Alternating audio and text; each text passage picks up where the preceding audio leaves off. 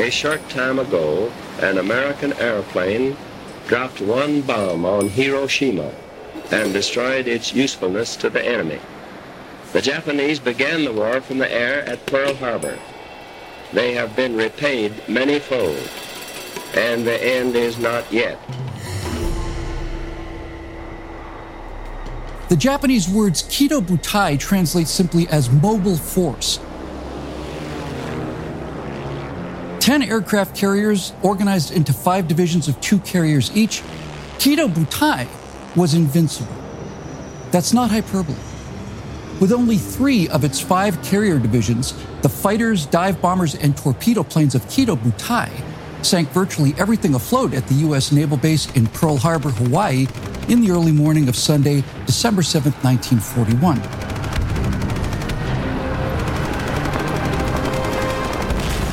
And Pearl Harbor had just been the beginning.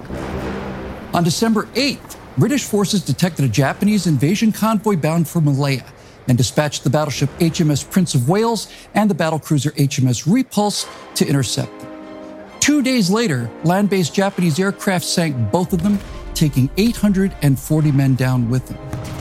On February 18th, British, American, and Dutch forces sent 3 cruisers, 7 destroyers, 2 submarines, and 20 aircraft to intercept a paltry Japanese force of 2 transports escorted by 4 destroyers headed for the island of Bali.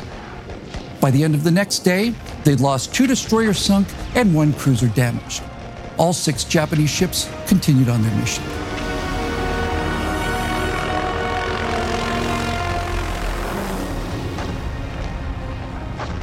Now, that same day, February 19th, 1942, the 1st and 2nd Carrier Divisions of Kido Butai, fresh from their attack on Pearl Harbor, launched 2 devastating air attacks against the city of Darwin on the north coast of Australia.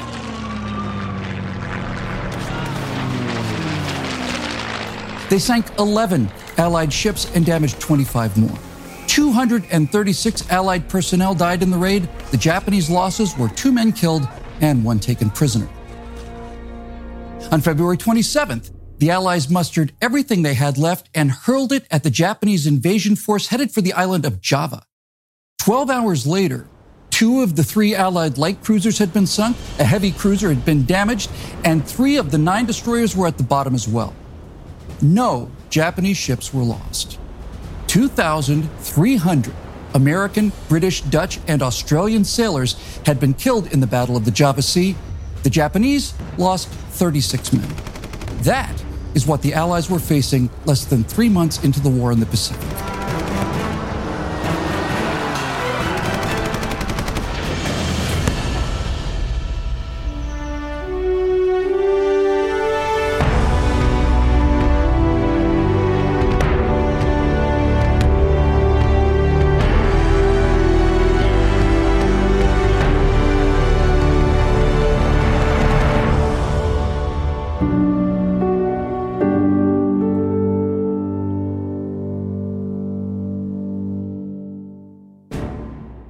On the night of December 8th, 1941, the American aircraft carrier USS Enterprise glided slowly into Pearl Harbor. Now, she'd been scheduled to arrive on the 6th, just 2 days earlier, just in time to be sunk with the rest of the twisted wreckage, capsized hulls, and American bodies that surrounded the American flat top as she came home.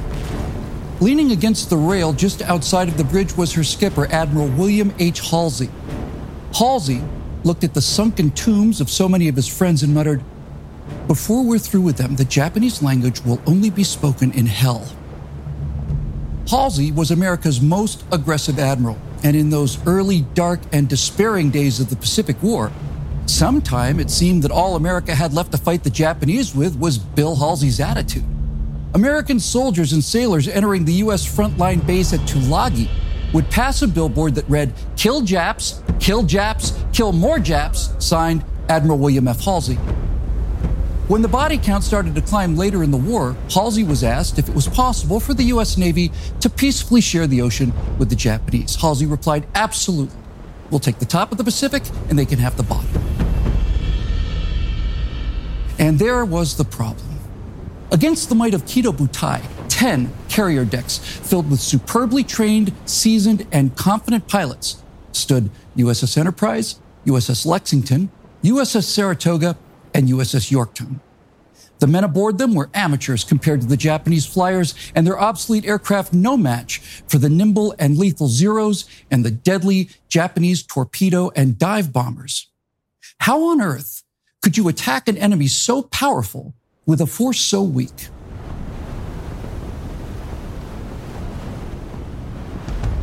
U.S. Fleet Commander Admiral Ernest King was perhaps the most despised Allied leader of the war. He was a thoroughly unpleasant man. His fits of rage were legendary. One of his own daughters once described the admiral as the most even-tempered man in the Navy. He's always in a rage.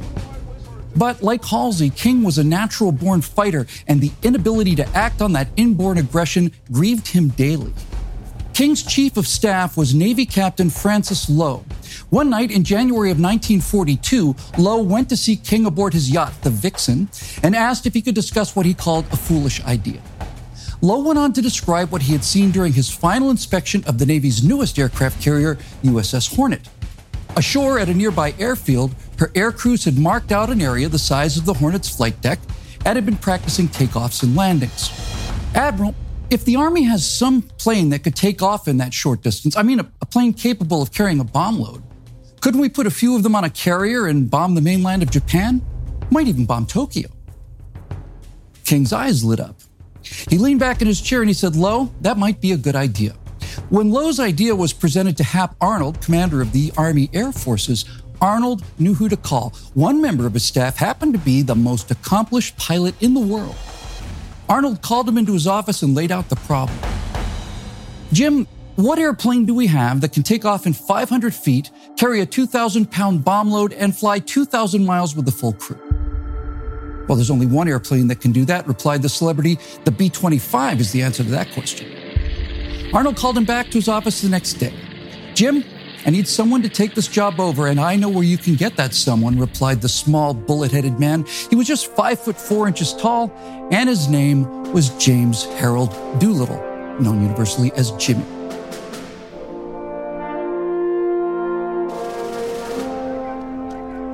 Jimmy had always been smaller than the other boys his age, and in rough-and-tumble Gold Rush, Alaska, that meant he'd have to learn how to fight.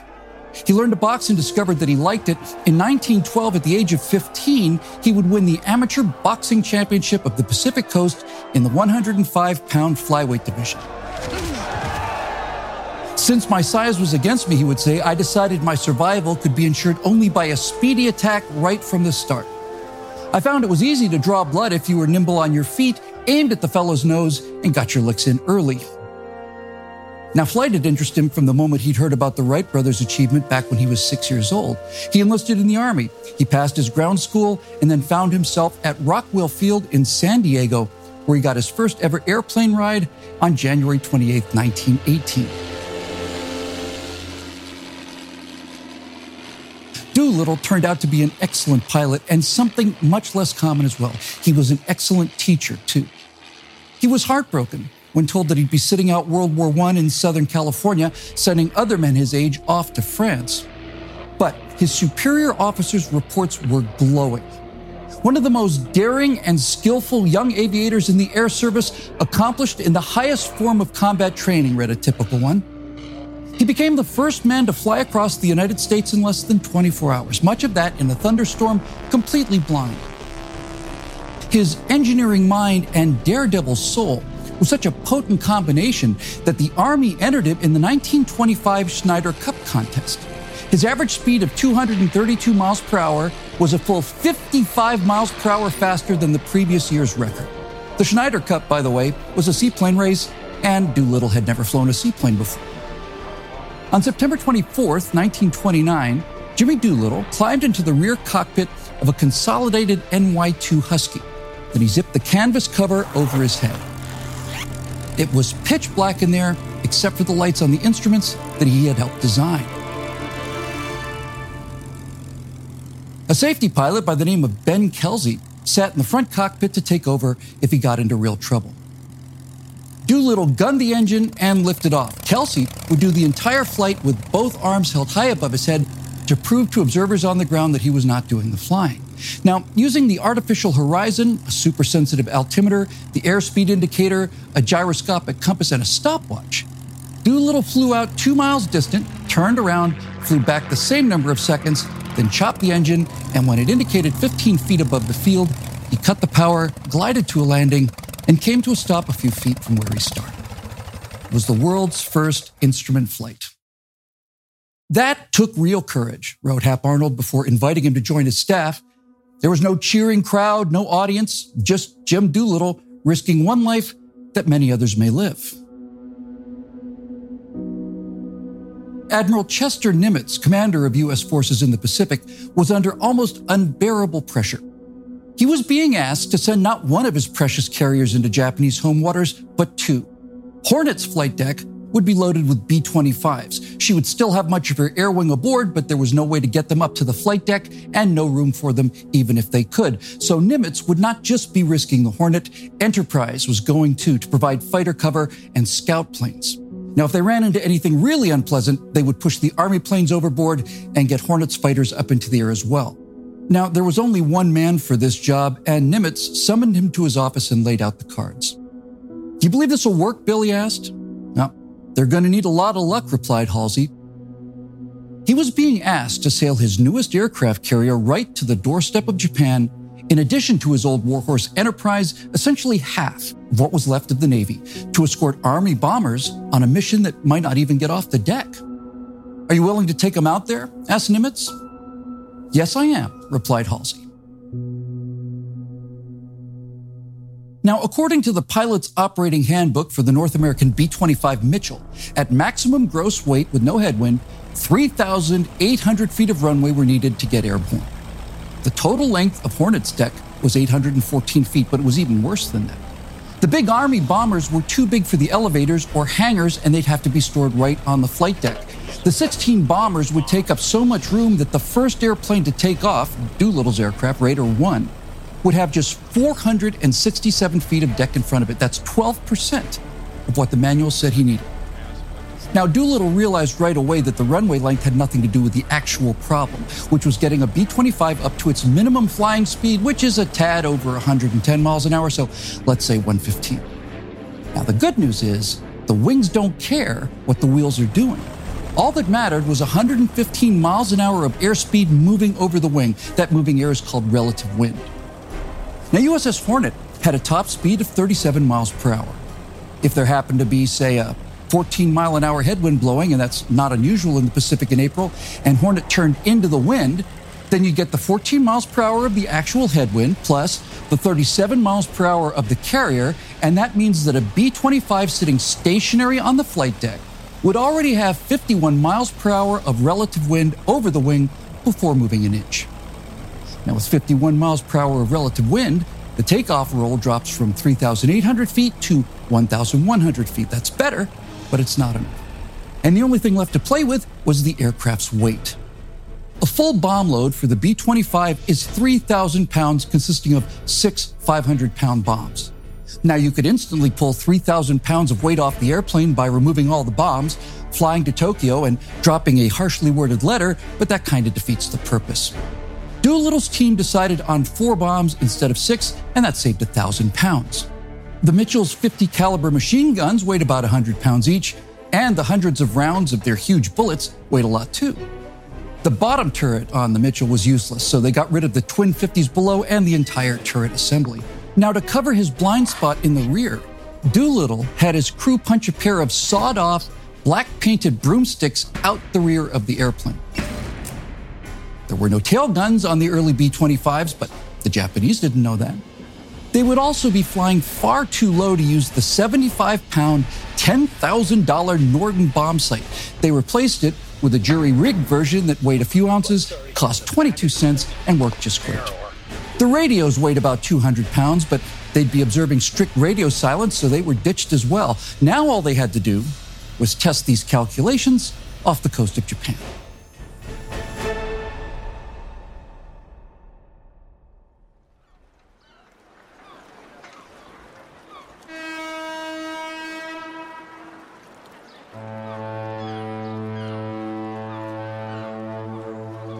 The cruisers and destroyers began to leave the San Francisco Navy Yard at about 7:45 in the morning on April 2, 1942, and Hornet passed beneath the Golden Gate Bridge at 11:13 a.m. Admiral Mark Misher, Halsey's most aggressive carrier driver after Halsey himself, would command the Hornet. Halsey and his Enterprise Strike Group would rendezvous in mid-ocean north of Hawaii. "Now hear this," said Admiral Misher, speaking to every one of the 2,900 men aboard the Hornet. "This ship will carry the Army bombers to the coast of Japan for the bombing of Tokyo." Lieutenant Tom Lynch said the effect of that announcement was unlike anything the crew had or would ever experience again. It was the biggest thrill of the war, he remembered. "We were going to bomb Tokyo." Now, it didn't take very long for some wag to put new words to a song from Walt Disney's Snow White, and before long, the entire crew was singing it. Hi-ho, we're off to Tokyo. We'll bomb and blast and come back fast. Hi-ho, hi-ho, hi-ho, hi-ho.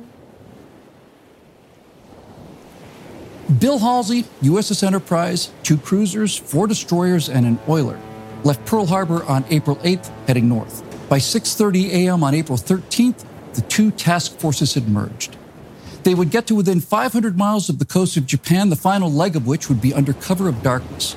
All 16 B-25s would launch at night, hit their targets while it was still dark, giving his crews a much better chance against enemy fighters and anti-aircraft guns. The Raiders would then turn southwest, continue flying through dawn, and make a daylight landing in the Chinese airfields that were waiting for them. Now, Doolittle had hoped that Misher could get the Hornet within 450 miles of the coast and decided that 650 miles would be the drop-dead cutoff point. Launching any further than that would mean that every Raider would have to ditch either over Japan or in the East China Sea.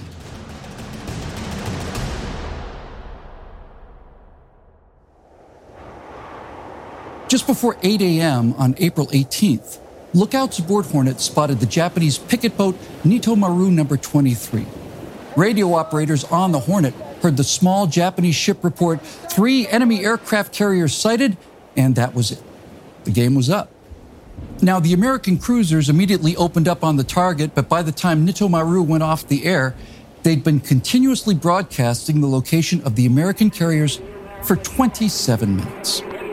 Doolittle was standing beside Misher on the bridge of the Hornet when the cruisers opened fire. "Well, it looks like you're going to be on your way soon," said the Admiral. "They know we're here." Now, most of the Raiders were just sitting down to breakfast as Misher's voice rang out throughout the carrier. "Now hear this, now hear this. Army pilots, man your planes." The surprise was so complete that Raider 9's left engine cowlings were completely off, and his maintenance crew had pulled all 28 spark plugs on the 14-cylinder radial engine. Crew 11's pilot, Ross Greening, had been in the plot room aboard the Hornet when the order came. Doolittle had wanted to get within 450 miles. 650 miles was his go, no-go limit. Greening went down to inform Doolittle that Hornet was 824 miles away from the coast of Japan. Doolittle just nodded and continued to collect his gear. Now, before they headed to their airplanes, Doolittle had a final word with the 80 men manning the 16 B-25s. Launching this far from shore into this kind of a headwind meant that they would have no chance whatsoever of making the coast of China.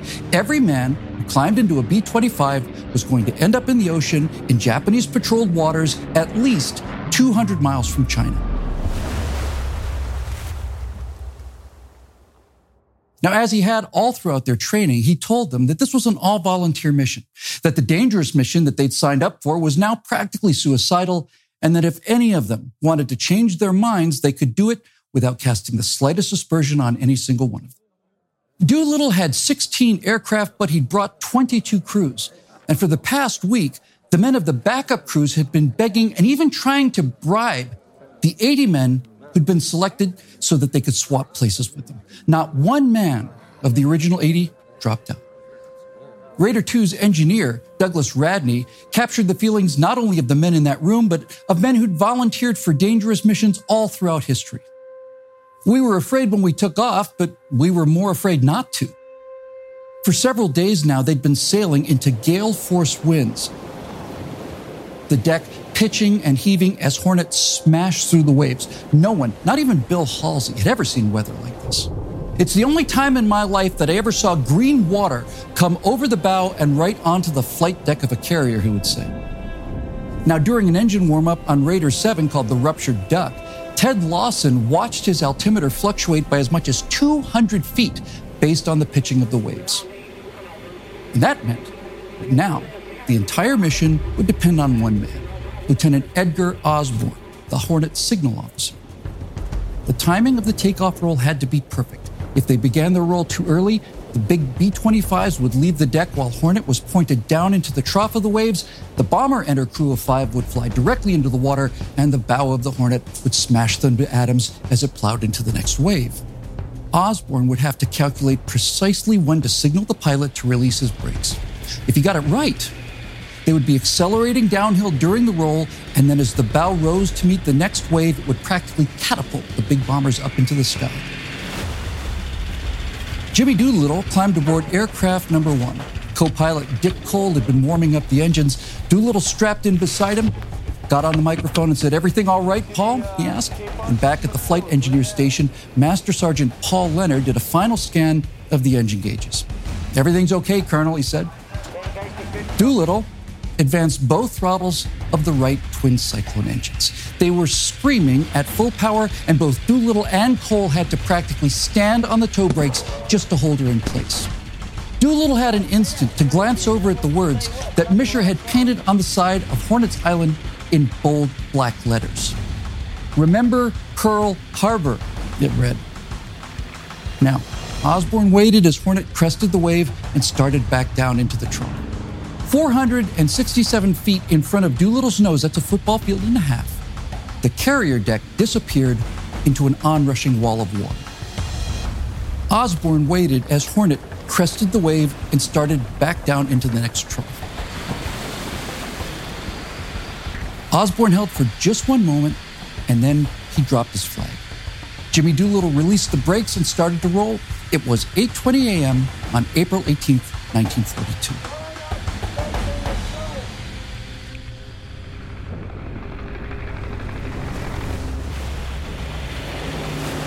"He'll never make it," some anonymous sailor shouted as Raider 1 thundered past Hornet's superstructure, its right wing missing the carrier's island by about 6 feet. Doolittle's B-25 plummeted out of view below the bow. Now back on the Ruptured Duck, Navigator Charles McClure felt a knot in his stomach. Doolittle's gone, he remembered thinking. We're going to have to make it without him. And then Raider 1 slowly climbed into view.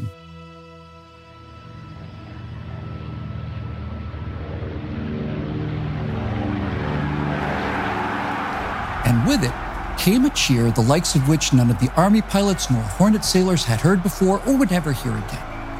Mission Doctor Tom White recalled that the shout that went up should have been heard in Tokyo. We were all yelling and pounding each other on the back. I don't think there was a sound pair of vocal cords in the entire flotilla. Now, maybe it was his native optimism, but Raider 1's co-pilot, Lieutenant Bob Cole, didn't have the slightest doubt that they would make it not only to Tokyo, but safely on to China. As Raider 1 droned on westward, low over the ocean, Bob Cole started singing Wabash Cannonball so loud and stomping his feet so enthusiastically that when he turned away from the whitecaps flashing under his wing and back to his mission commander, Doolittle was staring at him in open-mouthed amazement. "I was singing and stomping my foot with such gusto that the boss looked at me in a very questioning manner like he thought I was going batty," Cole would later remember. The weather had cleared dramatically about 70 miles from the coast. Small boats appeared with more frequency as they got closer to shore. Now, Doolittle had ended up making landfall about 30 miles north of Tokyo, and as he banked left, he rationalized that at least the Japanese would not be expecting him to come in from the north. But that's how they came in. Low, very low. Engines roaring 200 feet above the ground, hopping over hills and trees, with Dick Cole stamping his feet and singing Wabash Cannonball, the chorus of which reads, "Listen to the jingle, the rumble, and the roar, as she glides along the woodlands, through the hills and by the shore. Hear the mighty rush of the engine, hear the lonesome hobo's call, traveling through the jungle on the Wabash Cannonball."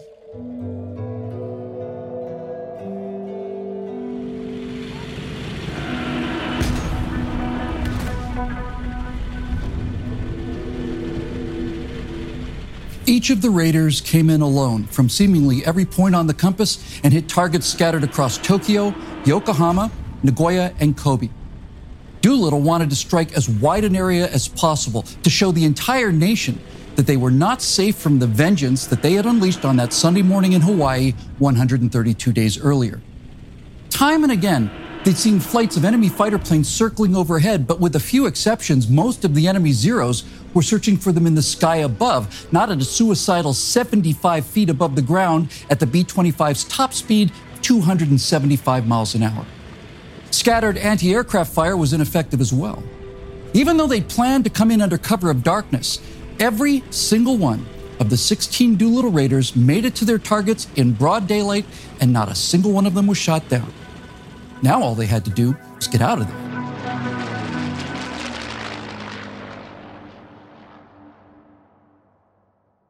Even before they'd started their engines, the raiders knew that their early detection meant that they were going to splash into the East China Sea about 200 miles short of the coast.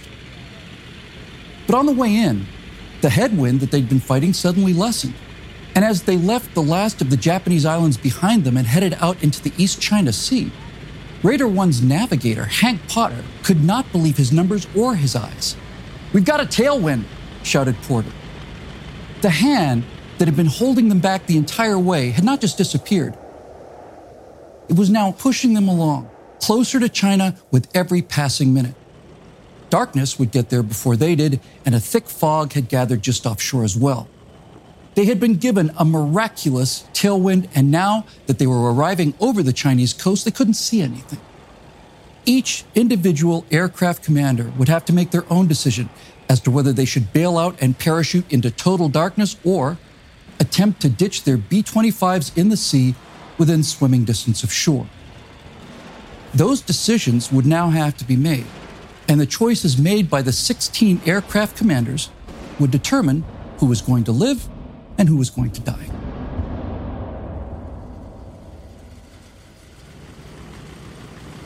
The primary landing field was at Chuchao. A thick cloud layer and driving rain covered the entire southeastern coast of China. Doolittle ordered Crew 1's navigator, Hank Potter, to get them as close to Chuchao as possible, at which point Doolittle set the autopilot and watched as Paul Leonard, Fred Bramer, and Hank Potter disappeared into the roaring darkness of the open bomb bay. "Be seeing you soon, Dick," he said to his co-pilot, and then Cole dropped into the blackness as well. Doolittle had flown 2,250 miles in 13 hours of flying, much of that at treetop level or low enough for salt spray to cover the windows. He checked his gear and for the third time in his life, hit the silk in order to survive.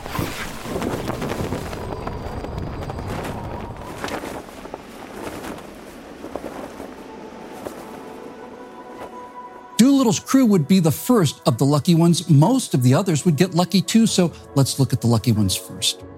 Every one of the 5 men comprising crews 2, 3, 4, 5, 9, 10, 11, 12, 13, 14, and 15 would make it to China and survive the raid.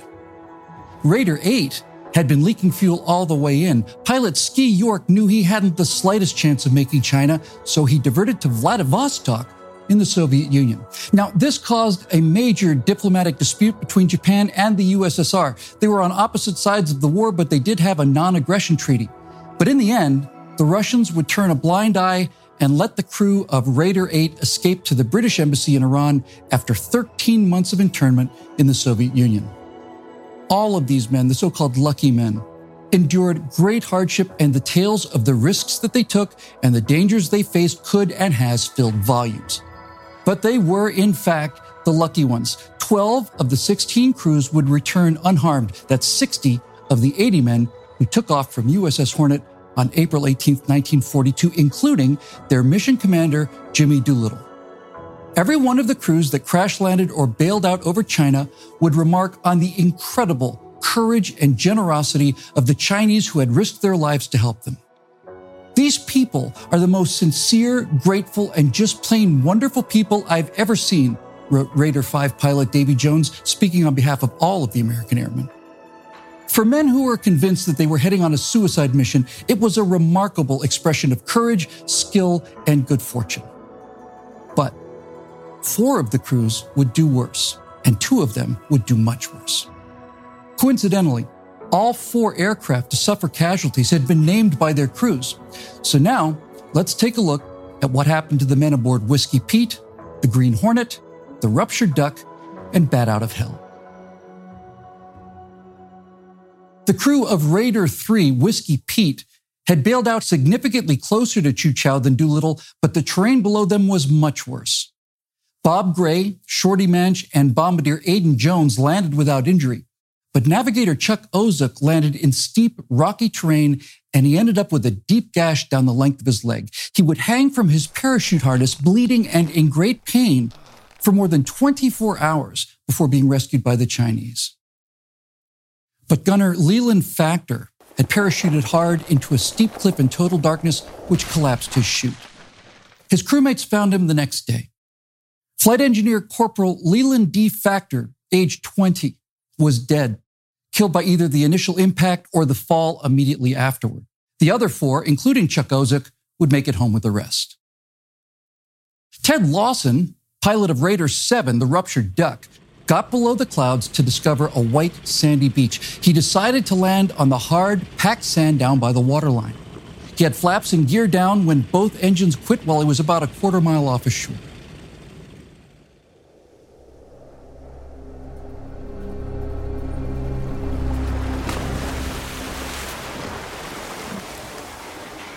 The wheels bit into the water at about 100 miles an hour, causing Raider 7 to decelerate so hard that both Lawson and his co-pilot, Dean Davenport, both went flying forwards through the small windows while still strapped to the seats.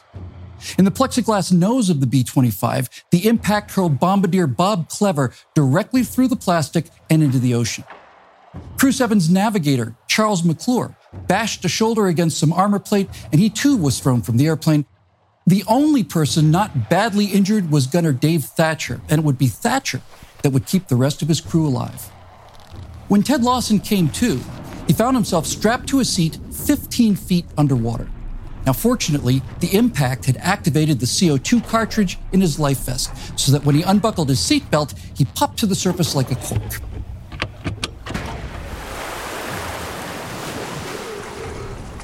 It was dark and it had started to rain. He managed to get to the beach, but when he tried to stand up, he realized both legs had gone numb. He started cursing, but his voice sounded funny. He put his hand to his mouth. He could feel his bottom lip flapping against his chin. "My upper teeth were bent in," Lawson would later write. "I reached into my mouth with both of my thumbs and put my thumbs behind the teeth and tried to push them out straight again. They bent out straight and then they broke off in my hands. I did the same thing with the bottom teeth and they broke off too, bringing with them pieces of my lower gum." His co-pilot, Dick Davenport, had also struggled ashore and was appalled at the sight of his aircraft commander. "Good God," he exclaimed, "you're really bashed open. Your entire face is pushed in." Now, meanwhile, navigator Charles McClure tried to swim toward shore, but he realized he couldn't get his arms out of the water. "Gradually, I realized that both were broken," he would later say. As he kicked toward the beach, he came upon Bob Clever, whose entire face was red with blood. "Help me," he pleaded when he heard McClure speak to him. "Can't," he replied. "I think both of my arms are broken." "You wouldn't kid me, would you?" McClure assured him that he was not kidding. "Come on, you son of a bitch," Clever shouted back. "Come back and help me." But McClure could barely move himself, and that led to the sorry sight of the 2 badly wounded men slowly managing to stagger out of the water, cursing each other and threatening to fight as soon as they got on their feet. Now, Dave Thatcher was still aboard the Ruptured Duck. He heard McClure shouting to him from the shore. Dave Thatcher jumped into the water and started swimming. And just as Thatcher was walking out of the surf, 2 men appeared on a nearby embankment. Thatcher drew his sidearm and aimed it at him. "Should I shoot him?" he asked. "Hell no," replied McClure. "They're Chinese fishermen." Thatcher wasn't convinced. "How do you know?" "Well, I've read the National Geographic magazine," he replied. The 2 Chinese fishermen immediately knew that these were American pilots, although they did not yet know from where. One of the fishermen tried to lift McClure, who weighed 205 pounds, and carry him off the beach. He was a little bit of a squirt, he would later remember fondly, hardly more than 4 feet tall and weighing not more than 100 pounds wringing wet. But he backed up manfully and tried to take my arms over his shoulders. Now that caused McClure to bellow in pain, so the fisherman bent over and carried the American airman 200 yards to his house. Soon all 4 of the injured men were inside the small thatched hut, and Thatcher was doing everything in his power to get them patched up. Davenport had a deep gash in one leg. By morning, he would not be able to walk. McClure's shattered shoulders were already beginning to swell all the way to his elbows. Clever had a sprained hip that prevented him from walking, and most of his scalp had been torn away by the razor-sharp plastic he'd been thrown through. But Ted Lawson was in the worst shape. Thatcher could clearly see the shocking white of his femur and shin bones in Lawson's left leg. His face had been smashed, and Thatcher estimated that he lost at least 9 teeth. Dave Thatcher took a lantern and went back out to the wreck, trying to get the medical supplies stored in the tail. But the tide had come in since they ditched, and Ruptured Duck was mostly underwater. Soon after he returned to the hut, a third man appeared and through sign language managed to communicate that Japanese troops were now searching the island and that Thatcher's only chance was to come with him immediately before the patrols arrived. But Thatcher wasn't leaving his crew. He managed to make it clear that they needed to get to a hospital right away, but the nearest hospital was a long, long way away. "Many day," said the third man. Many. By morning, a small crowd of Chinese had assembled outside and began to construct litters out of bamboo poles, rope, and fishing nets. They then proceeded to carry the Americans to the hospital, a 4-day trek at the very least. Lawson wondered why these dirt-poor people would go to all of this trouble and risk death by helping them when they could simply turn the Americans over to the Japanese for a sizable reward. He closed his eyes to try to fight off the pain, only to discover that one of the Chinese guerrilla fighters had gently pressed a lighted cigarette into the side of his mouth where his lips still met. I tried to smile back at him, but it felt more like crying, recalled the pilot of the Ruptured Duck. Anyway, I closed my eyes and thought, wherever I was among good men, men who were fighting for the same thing that I was fighting for. Clever's face was caked in so much dried blood that he couldn't open his eyes. McClure's right arm started to turn black. Davenport's leg had swollen to the point where he couldn't move it at all. By this point, Dave Thatcher had been awake for 36 hours, but he never stopped caring for his crewmates, doing everything he could to ease as much of the endless, throbbing pain as possible. At 10 o'clock in the morning of April 24th, 6 days after they left the Hornet, they finally made it to a small hospital. The men were surprised and pleased to see Doc White, the squadron medical officer, who'd remained aboard sinking Raider 15 in order to retrieve his medical kit and surgical tools. Now, meanwhile, Ted Lawson continued to deteriorate. Doc White had never seen anything like it. All of the wounds were hideously infected, he would say, with a very virulent organism, apparently one of the fecal contamination types of symbiotic aerobic bacteria. He excised a small patch of gangrenous skin on Lawson's foot, which resulted in so much discharge that White considered it a miracle that he was still alive. Now, by May 3rd, it was clear that they could not save the leg. With the aid of a vial of Novocaine smuggled out of a Shanghai hospital and a spinal injection, Doc White removed Ted Lawson's left leg above the knee. Lawson was awake, although numb, for the entire procedure. The Chinese nurses let go of my wrists, he would later recall. One picked up the leg by the ankle, the other nurse picked up the other thicker end. I watched the two nurses carry it out the door. The next day, Ted was better, wrote Doc White.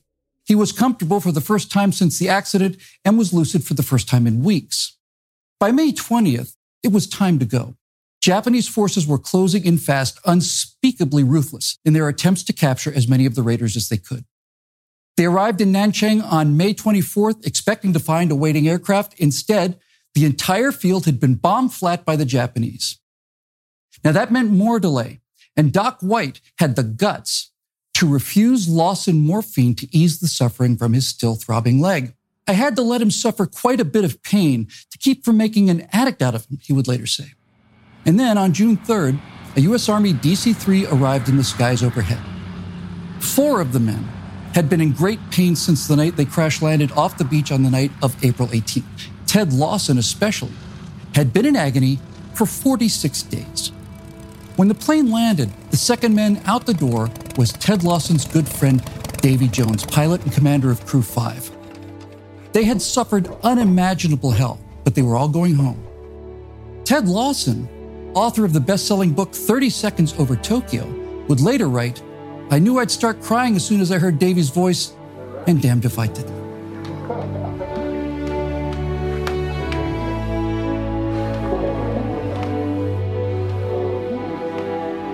The crews of Dean Hallmark's Raider 6, the Green Hornet, and Bill Farrow's Raider 16, Bat Out of Hell, became so intertwined that the story of both Raiders has to be told simultaneously. 6 and 16 were the only two crews to be captured by the Japanese. With the sole exception of Leland Factor, who was killed bailing out of Raider 3, all of the prisoners and all the fatalities would come from the 10 men of these two aircraft. Dean Hallmark elected to ditch his plane in the East China Sea, not far from shore. Hallmark landed just a few miles south of Raider 7, the ruptured duck. Navigator Chase Nielsen remembered hearing Bombardier Bill Dieter scream just below and in front of him. The impact knocked Nielsen unconscious. When he came to a moment later, Dean Hallmark in front of him was simply gone. He and co-pilot Bob Nader made their way out to the top of the fuselage. Hallmark, who'd also been flung forward through the window, somehow managed to join them. The fifth member of the crew, engineer-gunner Don Fitzmaurice, managed to crawl out of a hatch from his position in the rear of the plane. It was a sight that Chase Nielsen would not soon forget. The gunner was crawling out the back, and he was bleeding all down his face. He had a big hole right in his forehead. And just then, Nielsen caught sight of the bombardier, Bill Dieter, approaching from the other direction. The bombardier finally came under the wing, and he was an awful mess, Nielsen continued. I don't think he was using either arm. Hallmark ordered the men to stay together when they hit the water. It was raining, and it was dark, and the sea was rough. It wasn't long before shock and exhaustion had caused all 5 of them to drift away from each other despite Hallmark's orders. Sometime later, Nielsen found himself swimming through the surf, but when he tried to stand to walk out of the water, he discovered that his legs wouldn't work. So he crawled out as high as he could and then collapsed into a deep, deep sleep.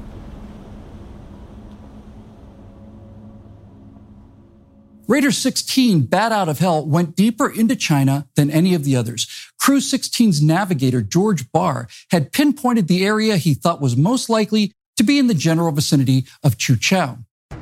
But pilot Bill Farrow wanted to save the airplane if he could, so he decided to fly a little further west looking for a hole in the weather. This decision was to cost him his life. Raider 16 had flown all the way over the fairly wide swath of friendly territory and ended up just short of Nanchang, which was held by the Japanese. Gunner Harry Spatz bailed out through the rear hatch. Jake DeShazer was next. He had a good shoot, but when he landed on something hard enough to break several of his ribs. DeShazer had landed in a cemetery, and he was so happy to be alive that despite the broken ribs, he hugged the gravestone that he'd landed on. Navigator George Barr stuffed his pockets with cigarettes and candy bars, pulled on his flight hat, and jumped into the darkness at the bottom of the hatch. As soon as I went through the hat blew away. It's funny, but my first thoughts were about losing that hat.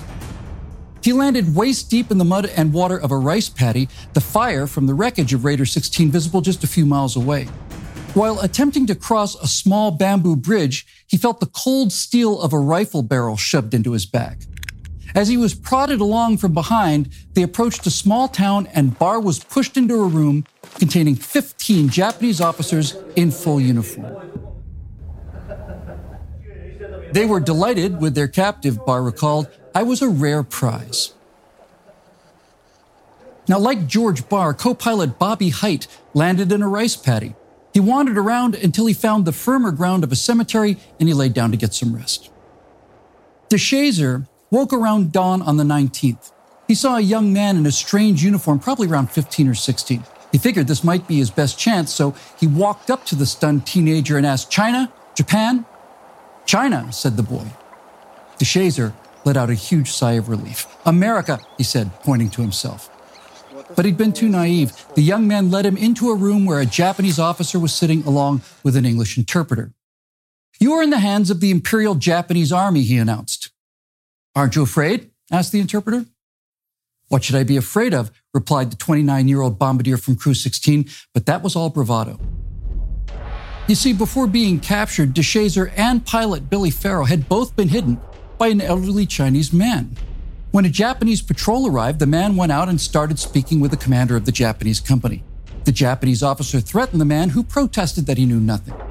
And at that, the Japanese officer barked out a few orders, and soon, soldiers had wrapped the old man in a blanket, tied it around his waist, kicked him to the ground, and started to douse him with gasoline.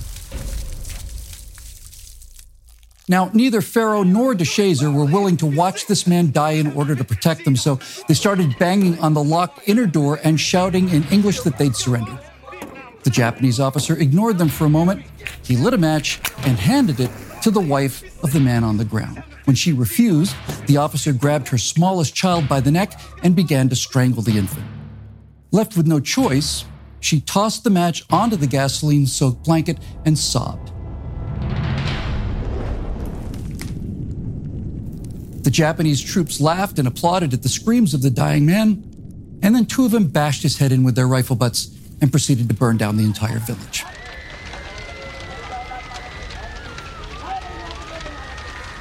Jake DeShazer had been bluffing. After a single day among the Japanese, he knew to a high degree of precision what he should have been afraid of. Chase Nielsen awoke around 8 a.m. to a beautiful, clear, sunny day. But washed up on the shore, not too far apart from each other, were two bodies in American flight suits and bright orange Mae West life preservers. Even from a distance, he could tell that these were the remains of Bombardier Bill Dieter and Don Fitzmaurice, the gunner who'd staggered out of the rear hatch with blood covering his face and a large hole in his head. "Stand up or me shoot," said a Chinese resistance fighter. "They dead," said the man, nodding in the direction of the two bodies lying on the white sand. "Bury them in an hour. You go with me." The two men ducked into the thick bamboo forest lining the beach and disappeared. He led him to a small garrison of about 24 ragged-looking guerrilla fighters. Now, to his surprise and delight, Nielsen discovered that pilot Dean Hallmark was already in the camp. Even better, co-pilot Bob Meter arrived soon afterwards. The three of them insisted on returning to the beach to bury their fellow crewmen. The Chinese had fashioned 2 wooden coffins, and they brought them along.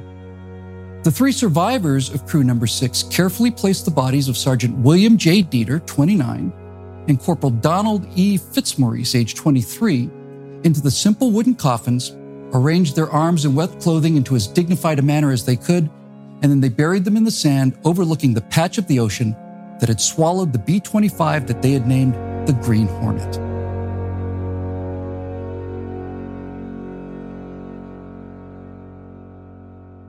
On the morning of the 3rd day, April 21st, there was a sudden commotion at the edge of the camp. The Japanese were here, several hundred of them, and heavily armed. A round-faced Japanese officer with a thin mustache entered the hut containing the 3 American flyers. "You now Japanese prisoner," he said with a slight smile. "No worry, we treat you fine." But the Japanese did not treat them fine. The torture and interrogations began immediately for all 8 men, the 5 crew members from Bat Out of Hell, and the 3 survivors of the Green Hornet. Before one interrogation session, a battered and exhausted George Barr heard screams coming from a room nearby, and as he passed the open door, he could see Japanese guards pushing sharpened pencils between the fingers and into the hands of Jake DeShazer. The raiders would be hung from the ceiling by both arms, often for hours and occasionally for the entire night, the pain usually being so intense that the men would pass out. The Japanese would pull back on a man's fingers until they broke with a loud, wet popping sound. They would even insert a lit cigarette deep into a prisoner's nose. It isn't so bad, one American would later explain to reporters after the war, because the membranes inside the nose put out the cigarette and you don't feel pain very long. And they would tie their arms and legs at night. The men could feel the lice crawling all over them, biting them mercilessly, and be unable to brush them away or scratch the intense itching that remained for hours. Now, when Bob Hite was taken prisoner by the Japanese, he weighed 180 pounds. When he was liberated at the end of the war, he weighed 76 pounds. Raider 6's pilot and commander, Dean Hallmark, lost 80 pounds and was racked with dysentery. He had no control over his bowels whatsoever, and he could hold nothing in his stomach, Nielsen would later testify. He was just at a state where he didn't know he was there or what was going on. For months, his fellow raiders took turns holding his head in their laps, trying to keep him as comfortable as they could. He wanted me to sing songs to him, recalled Haidt. He wanted to remember all of the tunes and things that he'd heard throughout the years. All throughout the spring and summer, high-ranking Japanese back in Tokyo continued to struggle with the monumental loss of face caused by the Doolittle raid. Shame fell most heavily on General Hajime Sugiyama, who as Army Chief of Staff was the man ultimately responsible for the air defense of the capital and their miserable failure to shoot down so much as a single American bomber. As early as April 28th, just 10 days after the raid, he was pressing for the trial and execution of all 8 prisoners, and by the beginning of October, Sugiyama had managed to get his trial and subsequent death sentences. Tojo himself opposed this strongly before the emperor, and in the end, a compromise was reached. All 8 Americans would be found guilty, but through the divine grace of the emperor, 5 of those 8 death sentences would be commuted to life in prison. A mockery of a trial was arranged. After 6 months in Japanese prisons, all 8 men were in terrible shape. Dean Hallmark had to be carried into the court, and during the proceedings, he needed help just keeping his head up. All 8 men were found guilty of war crimes, all 8 given the death penalty, but 5 of those sentences would be commuted to life imprisonment. 3 of those sentences were not commuted. Lieutenant Dean E. Hallmark, age 28, and pilot of Raider 6, the Green Hornet, received the death penalty. Lieutenant William G. Farrow, age 24, the pilot of Raider 16, Bat Out of Hell, also received the death penalty, and inexplicably, so did flight engineer and gunner of Raider 16, Sergeant Harold A. Spatz, age 20. Prosecutors had claimed that Spatz had intentionally fired on civilians, which, given his position in the top turret, was physically impossible.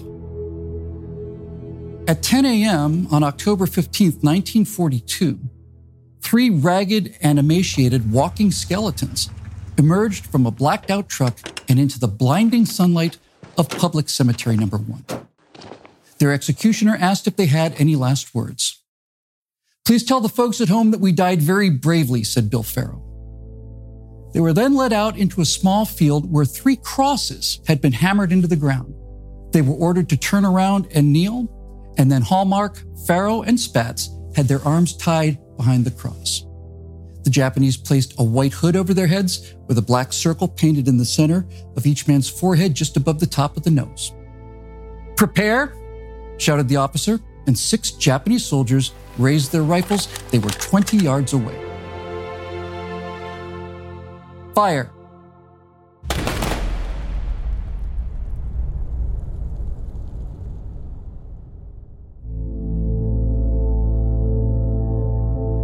The heads of Dean Hallmark, Bill Farrow, and Howard Spatz snapped back from the impact, and then each of them slumped forward, each of them held upright by the crosses that they'd been tied to.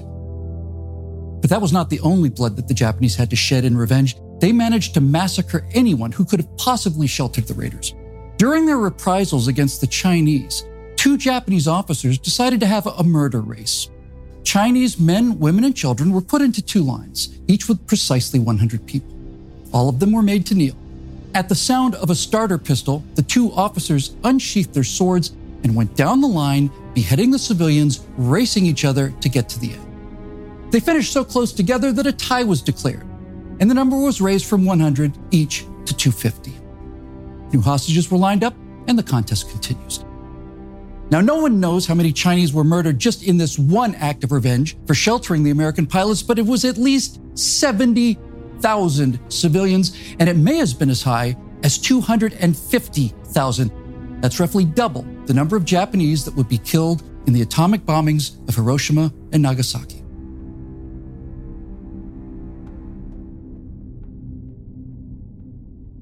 Right around 7:30 p.m. on the night of August 20th, 1945, the first American patrols arrived at a Japanese prison camp. The Empire of Japan had surrendered on the deck of the USS Missouri, anchored in Tokyo Bay 11 days earlier. One of the men in the patrol opened the door to a small, dark, stinking cell containing a 103-pound living skeleton. "He looks like an American," he called to the rest of the men in his unit, and then he turned back to that creature lying on the ground in front of him. "Are you an American?" The prisoner tried to speak, but nothing came out. "Are you American?" he asked again. "Yes, I'm an American." "And were you taken prisoner?" "Back in April of 1942, I flew off of a carrier, USS Hornet, in a B-25 with a guy named Doolittle." He paused for a moment, and then he added, "We bombed Tokyo." The American soldier wasn't buying it. "Hell, those guys were all executed years ago," he said. And then he turned to the other amazed men standing behind him. "You're going to have to watch him. This one's out of his head." "No, I'm not," replied the bearded skeleton, Lieutenant Chase J. Nielsen, navigator on Dean Hallmark's Raider 6 known as the Green Hornet. "There's 3 more of them that are down the hall from here too, and they're with me. We've been kicked around Japan, through Shanghai and Nanking, and now we're up here." Nielsen looked at the freshly shaven American soldier, his uniform crisply ironed, his shoes clean and shiny, his eyes bright and alert, and a full 100 pounds heavier than he was. "Who are you guys?" asked the raider. "The war's over," the soldier said softly. "Let's go home." Co-pilot Robert Hite, navigator George Barr, and bombardier Harold Spatz, the surviving crew of Raider 16, Bat Out of Hell, joined by navigator Chase Nielsen, the sole survivor of Raider 6, the Green Hornet, had been held prisoner by the Japanese for 1,218 days. They were going home. Bob Meter, co-pilot of the Green Hornet, was not among them. Bob Meter was found in his cell on December 11th, 1943. He died of beriberi, that's a vitamin B deficiency brought on by starvation, infection, and malnutrition on his 601st day of captivity. 12 of the 69 men that made it back from China would be killed later in the war, including Bob Clever, who'd lost most of his scalp when the ruptured duck ditched just offshore. All of the Doolittle Raiders, living and dead, would receive the Distinguished Flying Cross, every single one of them, joining the same elite group that included famous aviators such as Orville and Wilbur Wright, Charles Lindbergh, Amelia Earhart, Chuck Yeager, Robin Olds, and Dick Rutan, who would receive 5 of them. Other recipients included actor Jimmy Stewart, Star Trek creator Gene Roddenberry, astronauts Alan Shepard and John Glenn, 5 of the men who've walked on the surface of the moon, and 1 former president of the United States of America, the late George Herbert Walker Bush. All of those men were and are proud to be in the same company as any one of the 80 Doolittle Raiders.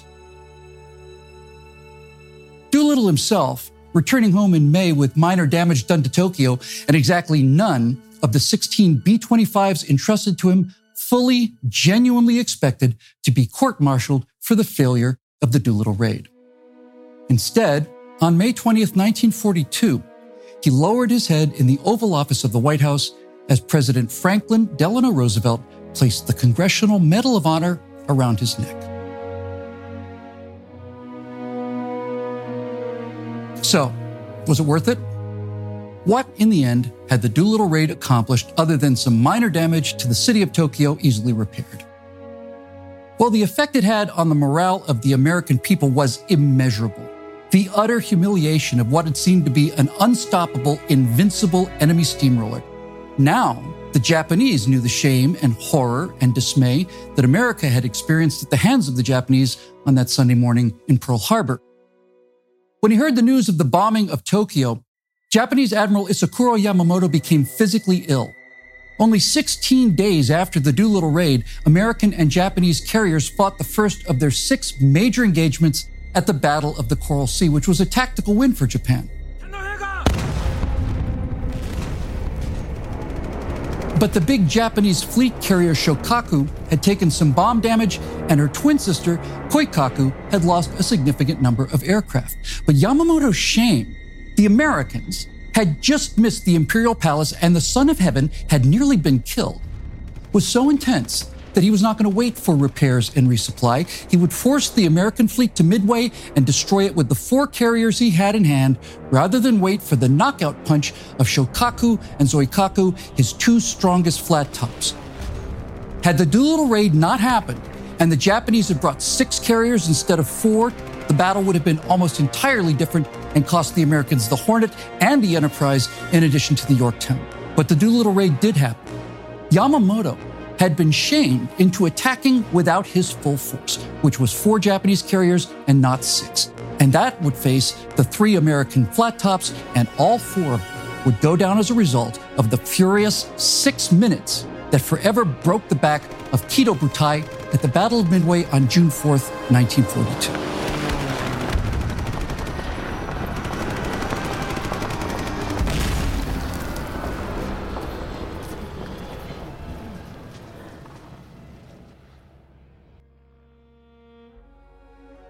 The day before they launched from the Hornet, Doolittle had assembled all of his men and made them a promise. "When we get to Chungking," he said, "I'm going to give you a party that you will not forget." But by the end of 1945, all of them had finally come home, the living and the dead, and Doolittle invited each of the 61 men that had survived both the Tokyo raid and the war to a party in Miami, Florida, over the weekend of December 15th. They went back to Miami in 1947, having viewed the first reunion as something of a warm-up, and this time they held nothing back. They resolved to have a reunion every year for the rest of their lives, however long that may be. The 17th reunion was held in Tucson, Arizona in 1959, where local civic leaders presented the Raiders with 80 identical silver goblets, each inscribed with the name of one of the men that took off from the USS Hornet on that April day in 1942.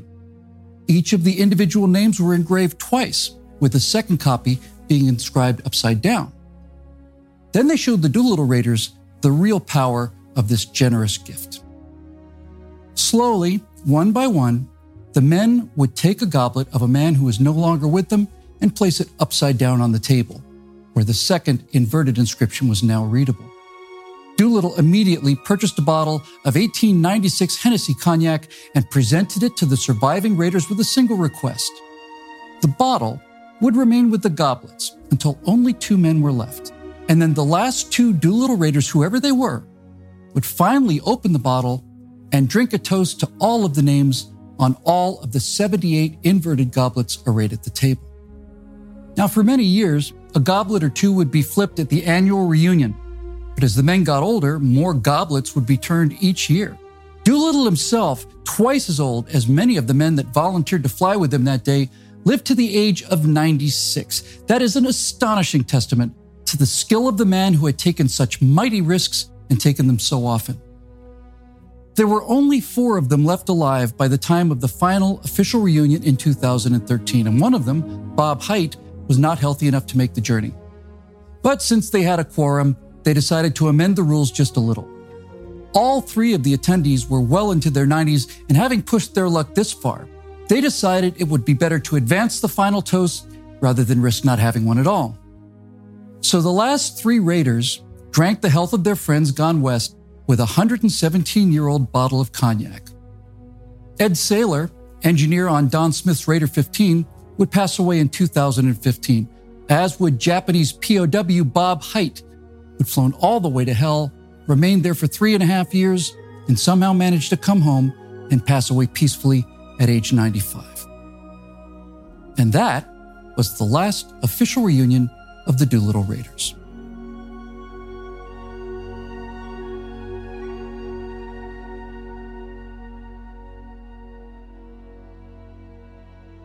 However, in 2015, I received an invitation by a friend, a Marine Corps veteran and one of the greatest, most successful, and well-liked men I've ever met. He asked me if I would like to attend a very small and very informal, unofficial reunion of the last 2 survivors of the Doolittle raid. I said I would like that very much. I didn't know as much then as I do now because I had to ask an attendee who one of the men was. He told me he was a gunner on one of the B-25s that flew to Japan that day. What I didn't know, but very much wished that I had known, was that this gunner was David Thatcher, the man who had cared for the 4 terribly wounded men on the ruptured duck and whose heroism had kept them alive for all of that time. Dave Thatcher joined the rest of the Doolittle Raiders on June 22, 2016. He, too, was 95 years old. Now, the other man there was Dick Cole, co-pilot of Crew Number 1, the man who rode to Tokyo shoulder to shoulder with the great Jimmy Doolittle himself. After the small presentation was over, I was able to crouch right in front of him and tell him how much I appreciated everything he'd done for me. Dick smiled and nodded. Now, there's something I wish I'd known about Dick Cole as well when I met him back in 2015, because if I had, I would have made a fuss about it until I got my way on this one. As the story of his life and the achievements of those men played on that screen in a room in a hotel convention center, I would have added a soundtrack.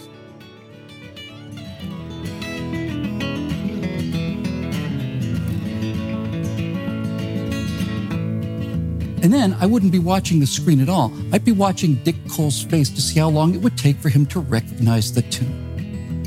I wonder if he would have smiled and maybe stamped his feet a little like he did sitting next to Jimmy Doolittle on that morning of April 18th, 1942, skimming the waves on the way to Japan. Maybe he would have even mouthed the words. Dick Cole flew west to join the rest of the guys on April 9th, 2019. All 80 of the Doolittle Raiders finally reunited again at last. Lieutenant Colonel Richard Eugene Cole had ridden the Wabash Cannonball for 103 years. He'd covered a lot of track. Now it was time to go home.